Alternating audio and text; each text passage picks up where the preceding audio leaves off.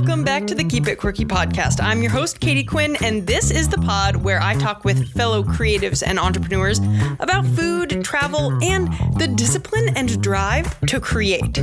Passion begets passion, so come on with me and let's do this. This year in October, I was invited to be a judge for the World Cheese Awards. Welcome everyone to the World Cheese Awards. And yes, it was as epic as it sounds like it would be. And because I really had no idea what I was walking into, I figured that you all might be just as curious as I was. And so I thought I'd put together a little recap of my experience. To start with the basics, the awards were in Bergamo, Italy this year, and it's different every year. Last year it was in Norway, next year it will be in Spain. It's put on by the Guild of Fine Food, and it's organized by the Guild's resident cheese obsessive. His name is John Farrand. The way judging goes down is that all of us judges, I was one of many judges, we're broken up into groups of 3, and each team of 3 judges 35 cheeses. Altogether, there were 3,800 cheeses tasted. I know that's a lot of numbers, so all you have to remember is that a lot of cheeses are tasted from all around the world, and that the judges are broken up into smaller groups to accurately and objectively taste all of the cheeses. The morning of the competition, all of us judges filed into this big auditorium where John Farrand welcomed us all. Criteria based around look, feel, smell, and taste. And everything was then translated to Italian, of course, because we were in Italy. Speaking of Italians, my team lead in my little group of judges was an Italian man named Luca, and he led the table's tastings. First, we start judging the external by view. We use the site. It's uneven. It should be a bit more even, regular, the distribution. Then we can evaluate if the color of the mold. So we judged based on a few things. Visuals, like Luca just mentioned, of the rind and the paste. We judged on body and texture, aroma, and lastly, flavor and mouthfeel. We were in this big convention room, all of us judges, surrounding these tables just totally full of cheese. And judges themselves were international too. We came from 35 countries around the world. So then each team of 3 judges chose one cheese from their table to go to the next round. From ours, we chose a really interesting and delightful blue cheese. After we judged, we had a little bit of downtime. During this downtime for me, another set of judges then came in to judge the cheeses that all of us initial round judges had voted up. During some of my downtime there, I got the chance to meet Mary Quick, who makes an amazing cloth-bound cheddar cheese in Devon, UK. Since I'd had her cheese before and knew how stinking good it was, I was really excited to catch her for a couple of minutes for the podcast. Mary is a really interesting woman, and a handful of years ago, she approached the Guild of Fine Food to look at developing a professional cheese qualification in the UK, which was inspired by a similar program in America, the Certified Cheese Professional Qualification that's run by the American Cheese Society. And because of her initiative, it was just a couple years ago in 2017 that the Academy of Cheese officially launched here, promoting cheese knowledge and providing career development. It all culminates in this industry-accredited role called Master of Cheese. How badly do you want that title? I know I do. Here's Mary. So what we're looking for is to have the impact that the sommelier program had on wine. In the 70s, the sort of landscape for wine was really, really barren, and now there are 100,000 wine labels that make a living in the UK. And, any pub or bar that you go into, you could get a Merlot or Sauvignon Blanc. Okay, I'm looking at any pub or bar that you go into. In the UK, you would get served a great plate of cheese, and so that maybe you could have a little cheesemaker, maybe with 15 cows, 15 acres, 15 cows, and that will be enough to make a living. Wow. Somebody, and that when your mum says, when you're going to get a proper job, you can say, "Excuse me, Mum, I'm a master of cheese. I have a proper job." I love this. I mean, that's how real change starts, right? Yeah, when right. you like legitimize these things. I also got the chance to catch up with Jason Hines. He's the sales director at Neal's Yard Dairy here in London. So Jason is one of the final group of judges. They call them the International Super Jury, which is super incredible. So I snagged Jason to hear more about his experiences with the World Cheese Awards. Okay, so Jason, you're on the International Super Jury, which sounds really, really cool. International Super Jury. It is cool, yeah. And you've done this many years. I've come to the event for a number of years, and I've been on the Super Jury for about 3 or 4, I suppose. Yeah. Brush your shoulders off, Super Jury. 3 or 4 years. How is Italy different than last year was Norway? The year before that was London. How is Italy different? I mean, it's warmer than Norway. Honestly, you don't really feel a great deal of difference because you're so immersed in the thing itself, and it's quite intense. And the same people organise the show and do an incredible job organising it. And the format, it works so well because they've done it for 30 years, and it's the same family that run it. And so,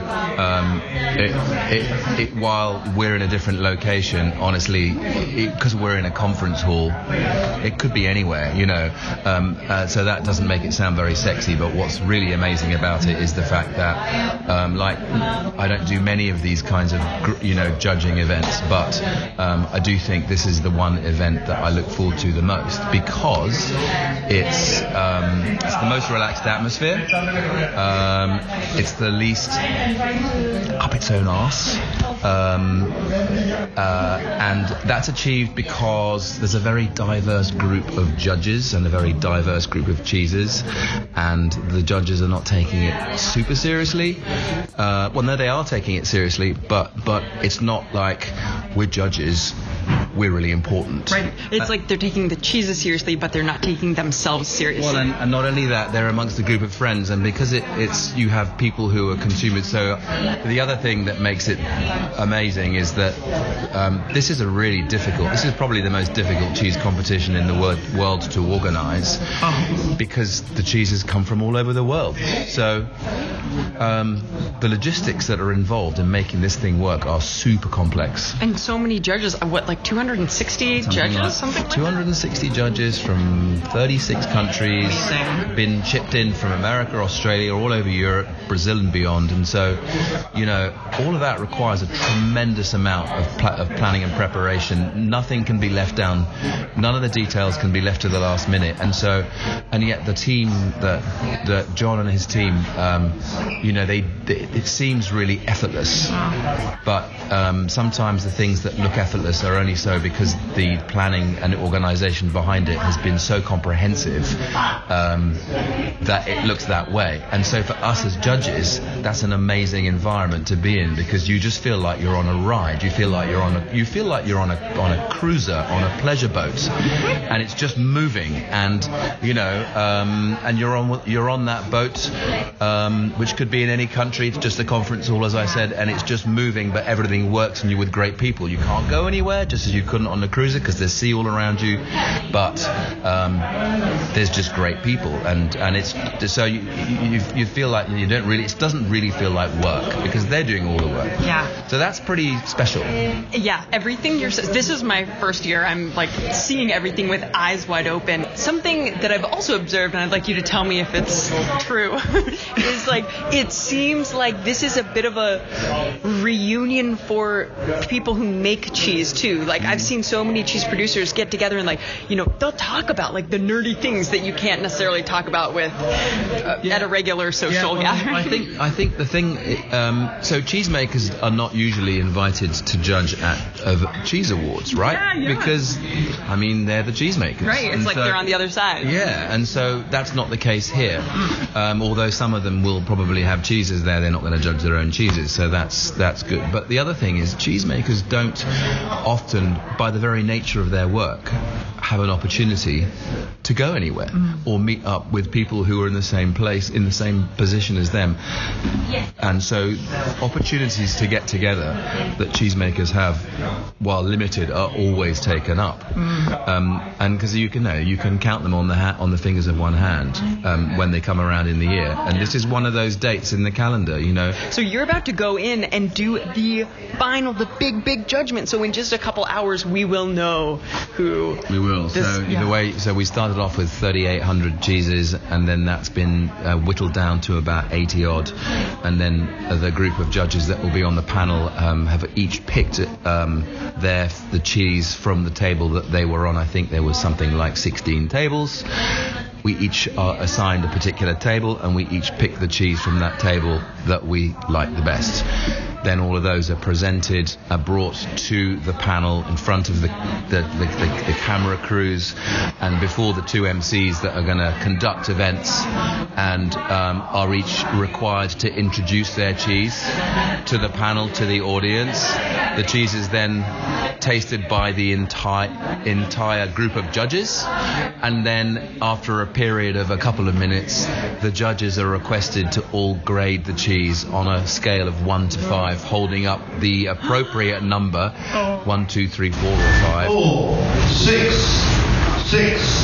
7, 6, 4. Above their heads. 5. And so with that, Nigel or Charlie, who are the MCs, will then record all the numbers. The numbers will all get put onto a big video screen above us, so it totalizes the scores. And then once those scores are in, then you see where that cheese is figuring in the overall ranking as we move along. I am so excited. High drama. Yeah. It's really, it is it brings a really fun game show element to it. It's really live, and it's a lot of fun. I love that. So, you're probably wondering, Katie, which cheese won? Well, it came down between two cheeses, an Italian Parmigiano Reggiano and a new style of blue cheese wrapped in grape leaves. And guess what? The blue cheese won. It was from Oregon, United States of America. It's called Rogue River Blue.